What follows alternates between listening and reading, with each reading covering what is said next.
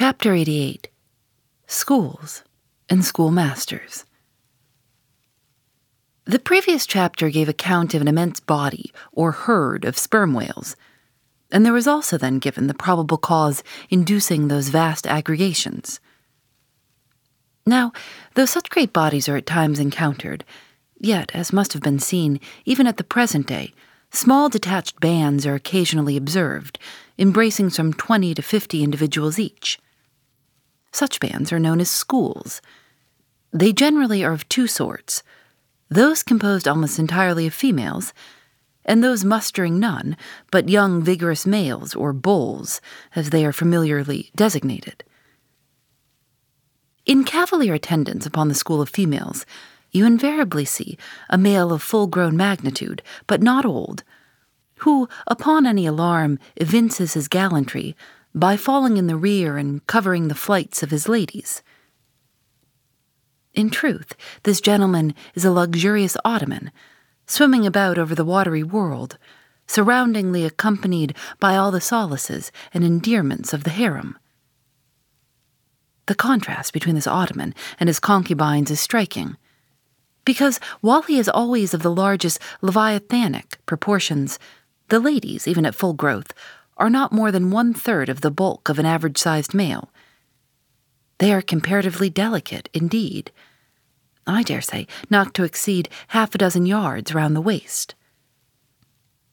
Nevertheless, it cannot be denied that upon the whole they are hereditarily entitled to embonpoint.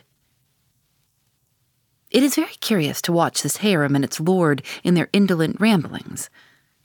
Like fashionables, they are forever on the move in leisurely search of variety. You meet them on the line in time for the full flower of the equatorial feeding season, having just returned, perhaps, from spending the summer in the northern seas, and so cheating summer of all unpleasant weariness and warmth. By the time they have lounged up and down the promenade of the equator a while, they start for the oriental waters in anticipation of the cool season there, and so evade the other excessive temperature of the year. When serenely advancing on one of these journeys, if any strange, suspicious sights are seen, my Lord Whale keeps a wary eye on his interesting family. Should any unwarrantably pert young Leviathan coming that way presume to draw confidentially close to one of the ladies, with what prodigious fury the Bashaw assails him and chases him away. High times, indeed, if unprincipled young rakes like him are to be permitted to invade the sanctity of domestic bliss.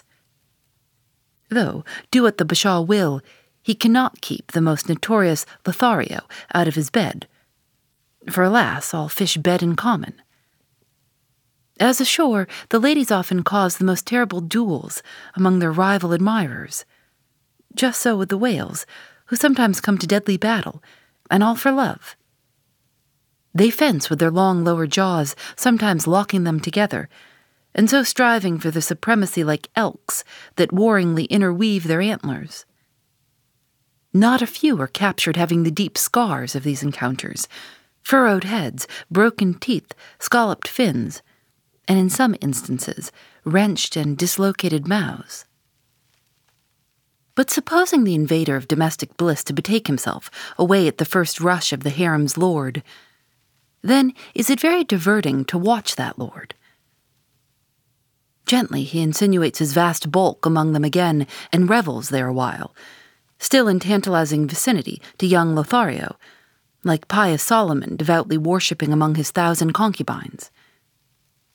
Granting other whales to be in sight, the fisherman will seldom give chase to one of these Grand Turks, for these Grand Turks are too lavish of their strength, and hence their unctuousness is small.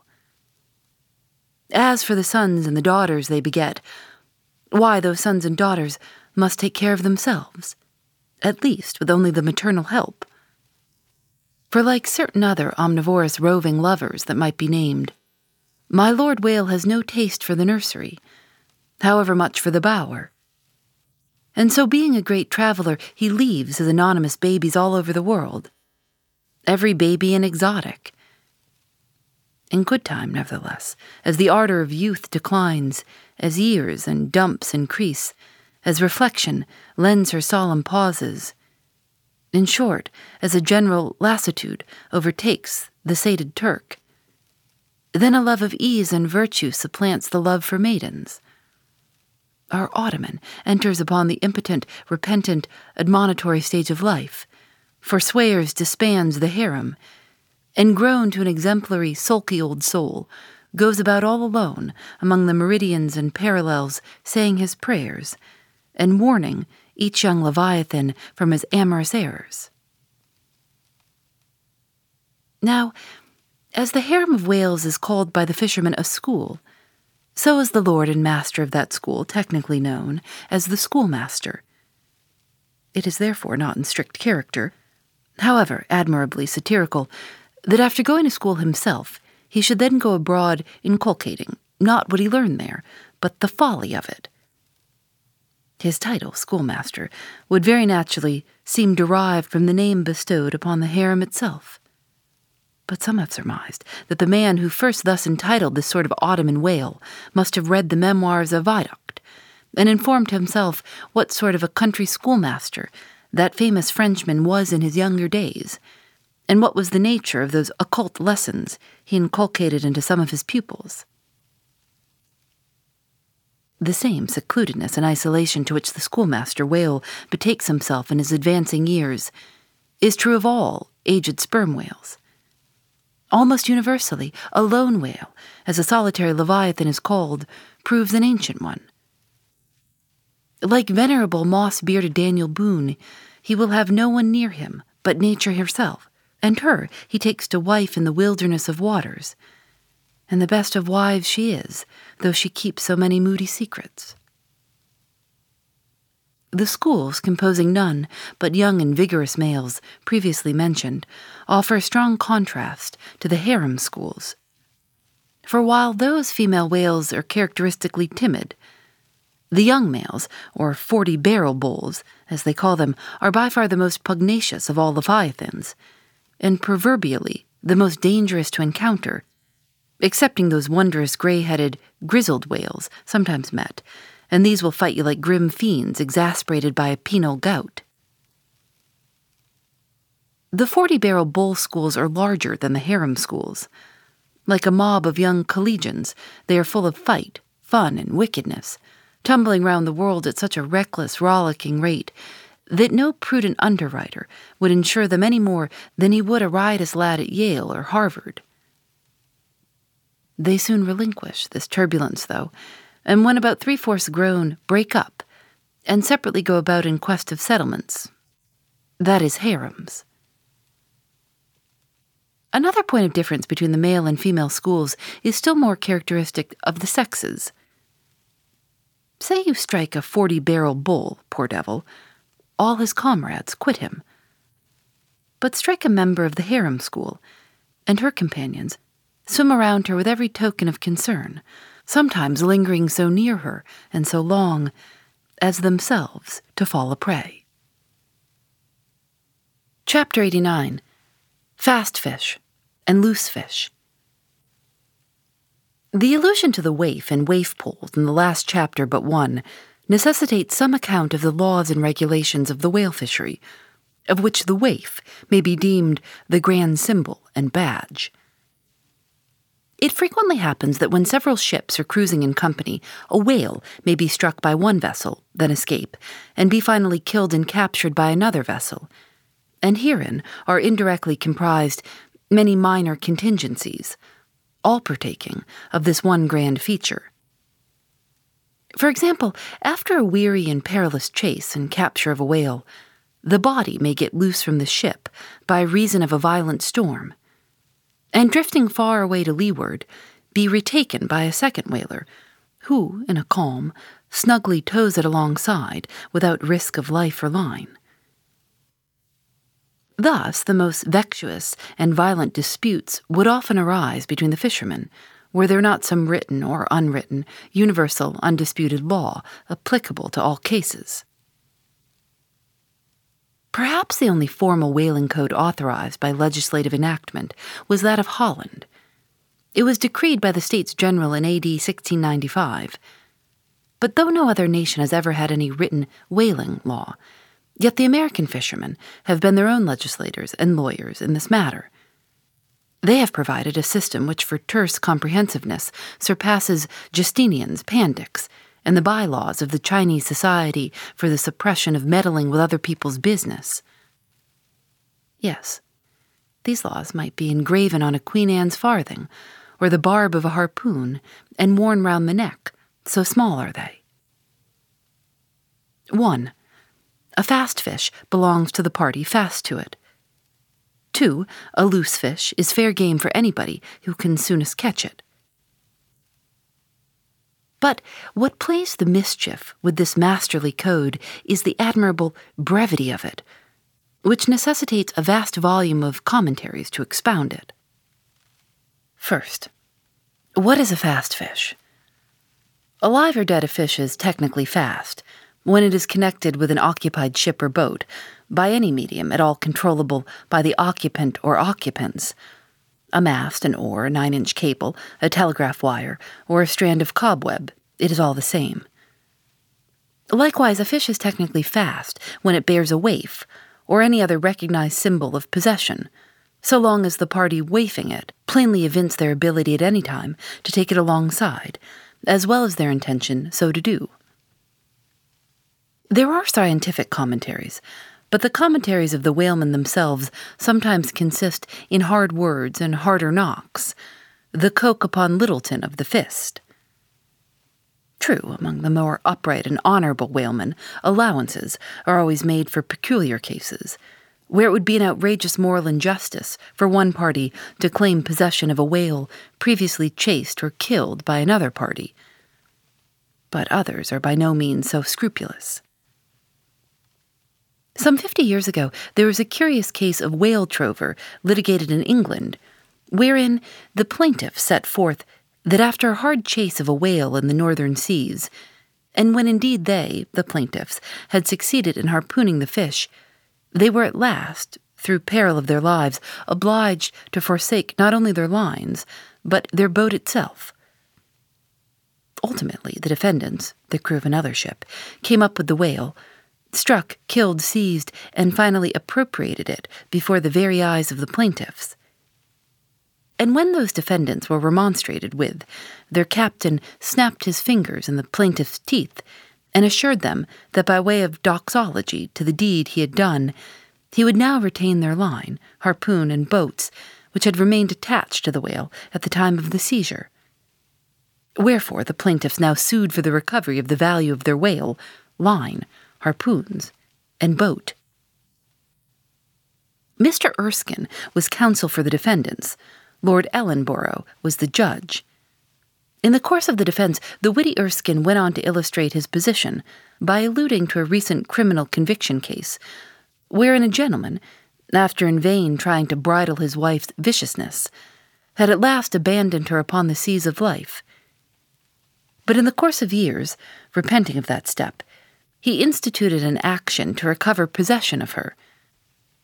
Erskine was on the other side, and he then supported it by saying that though the gentleman had originally harpooned the lady, and had once had her fast, and only by reason of the great stress of her plunging viciousness had at last abandoned her, yet abandon her he did, so that she became a loose fish, and therefore, when a subsequent gentleman re-harpooned her, the lady then became that subsequent gentleman's property, along with whatever harpoon might have been found sticking in her.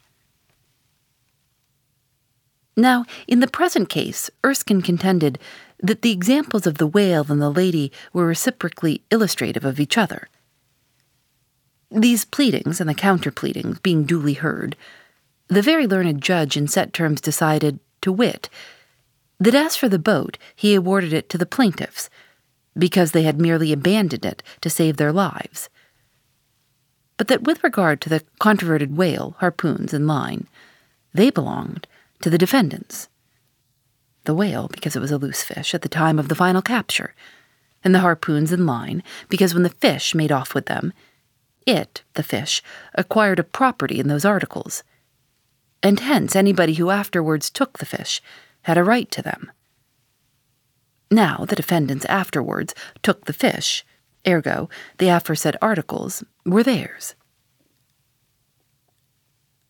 A common man looking at this decision of the very learned judge might possibly object to it. But plowed up to the primary rock of the matter, the two great principles laid down in the twin whaling laws, previously quoted, and applied and elucidated by Lord Ellenborough in the above-cited case.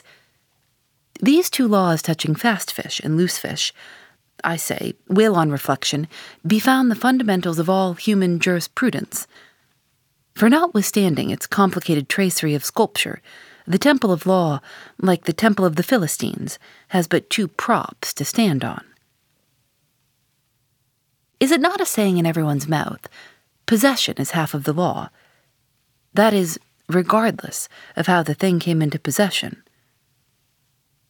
But often possession is the whole of the law.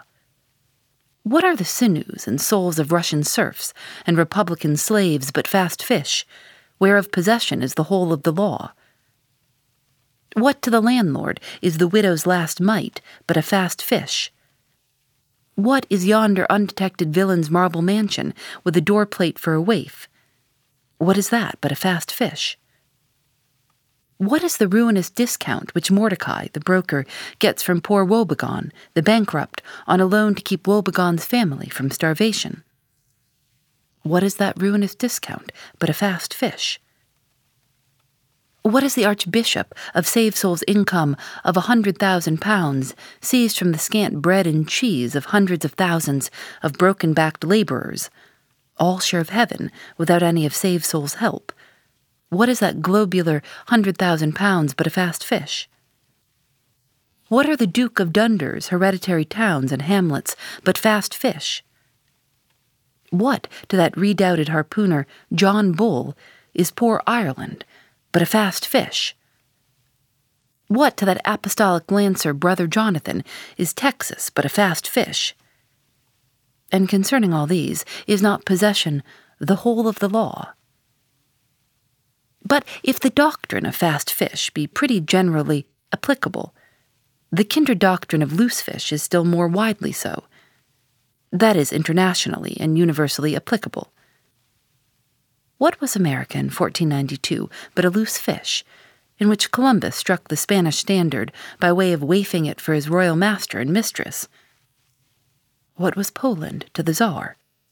What Greece to the Turk? What India to England? What at last will Mexico be to the United States? All loose fish.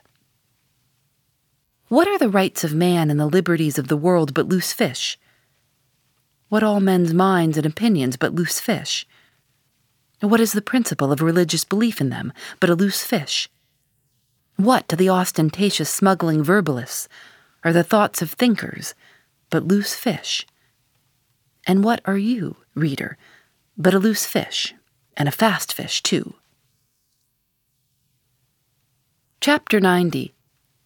Heads or Tails. De Bellina vero sufficit, si rex habeat caput et reginam caudam. Bracton. Latin from the books of the laws of England, which taken along with the context means that of all whales captured by anybody on the coast of that land, the king, as honorary grand harpooner, must have the head, and the queen be respectfully presented with the tail. A division which, in the whale, is much like having an apple. There is no intermediate remainder. Now, as this law under a modified form is to this day in force in England, and as it offers in various respects a strange anomaly touching the general law of fast and loose fish, it is here treated of in a separate chapter on the same courteous principle that prompts the English railways to be at the expense of a separate car, specially reserved for the accommodation of royalty. In the first place, in curious proof of the fact that the above-mentioned law is still in force, I proceed to lay before you a circumstance that happened within the last 2 years. It seems that some honest mariners of Dover or Sandwich, or some one of the Cinque Ports, had after a hard chase succeeded in killing and beaching a fine whale which they had originally descried afar off from the shore. Now the Cinque Ports are partially or somehow under the jurisdiction of a sort of policeman or beadle called the Lord Warden.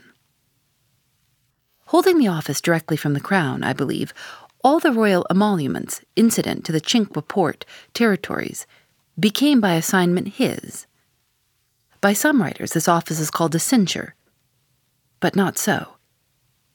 Because the Lord Warden is busily employed at times in fobbing his perquisites, which are his chiefly, by virtue of that same fobbing of them.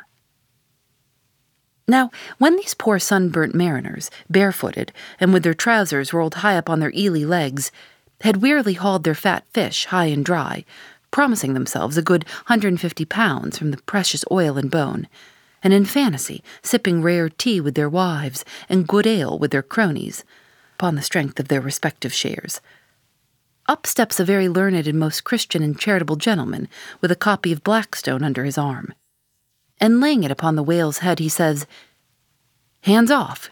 This fish, my masters, is a fast fish. I seize it as the Lord Warden's." Upon this, the poor mariners, in their respectful consternation, so truly English, knowing not what to say, fall to vigorously scratching their heads all round, meanwhile ruefully glancing from the whale to the stranger. But that did in no wise mend the matter, or at all soften the hard heart of the learned gentleman with the copy of Blackstone. At length one of them, after long scratching about for his ideas, made bold to speak. "Please, sir, who is the Lord Warden?" "The Duke." "But the Duke had nothing to do with taking this fish." "It is his." "We have been at great trouble and peril and some expense, and is all that to go to the Duke's benefit? We're getting nothing for all our pains but our blisters." "It is his." "Is the Duke so very poor as to be forced to this desperate mode of getting a livelihood?" "It is his." "I thought to relieve my old bedridden mother by part of my share of this whale." "It is his." "Won't the Duke be content with a quarter or a half?" "It is his." In a word, the whale was seized and sold, and his Grace the Duke of Wellington received the money. Thinking that viewed in some particular lights, the case might by a bare possibility in some small degree be deemed, under the circumstances, a rather hard one, an honest clergyman of the town respectfully addressed a note to his Grace, begging him to take the case of those unfortunate mariners into full consideration. To which my Lord Duke in substance replied, both letters are published, that he had already done so, and received the money, and would be obliged to the reverend gentleman if for the future he, the reverend gentleman, would decline meddling with other people's business. Is this the still militant old man, standing at the corners of the three kingdoms, on all hands, coercing alms of beggars? It will readily be seen that in this case, the alleged right of the Duke to the whale was a delegated one from the sovereign. We must needs inquire, then, on what principle the sovereign is originally invested with that right. The law itself has already been set forth, but Plowden gives us the reason for it. Says Plowden, "The whale so caught belongs to the king and queen because of its superior excellence, and by the soundest commentators, this has ever been held a cogent argument in such matters." But why should the king have the head and the queen the tail? A reason for that, ye lawyers. In his treatise on Queen Gold, or Queen Pin Money, an old King's Bench author, one William Prynne, thus discourtheth: "Ye tail is ye queen's, that ye queen's wardrobe may be supplied with ye whalebone." Now, this was written at a time when the black limber bone of the Greenland or right whale was largely used in ladies' bodices. But the same bone is not in the tail, it is in the head, which is a sad mistake for a lawyer like Prynne. But is the queen a mermaid, to be presented with a tail? An allegorical meaning may lurk here.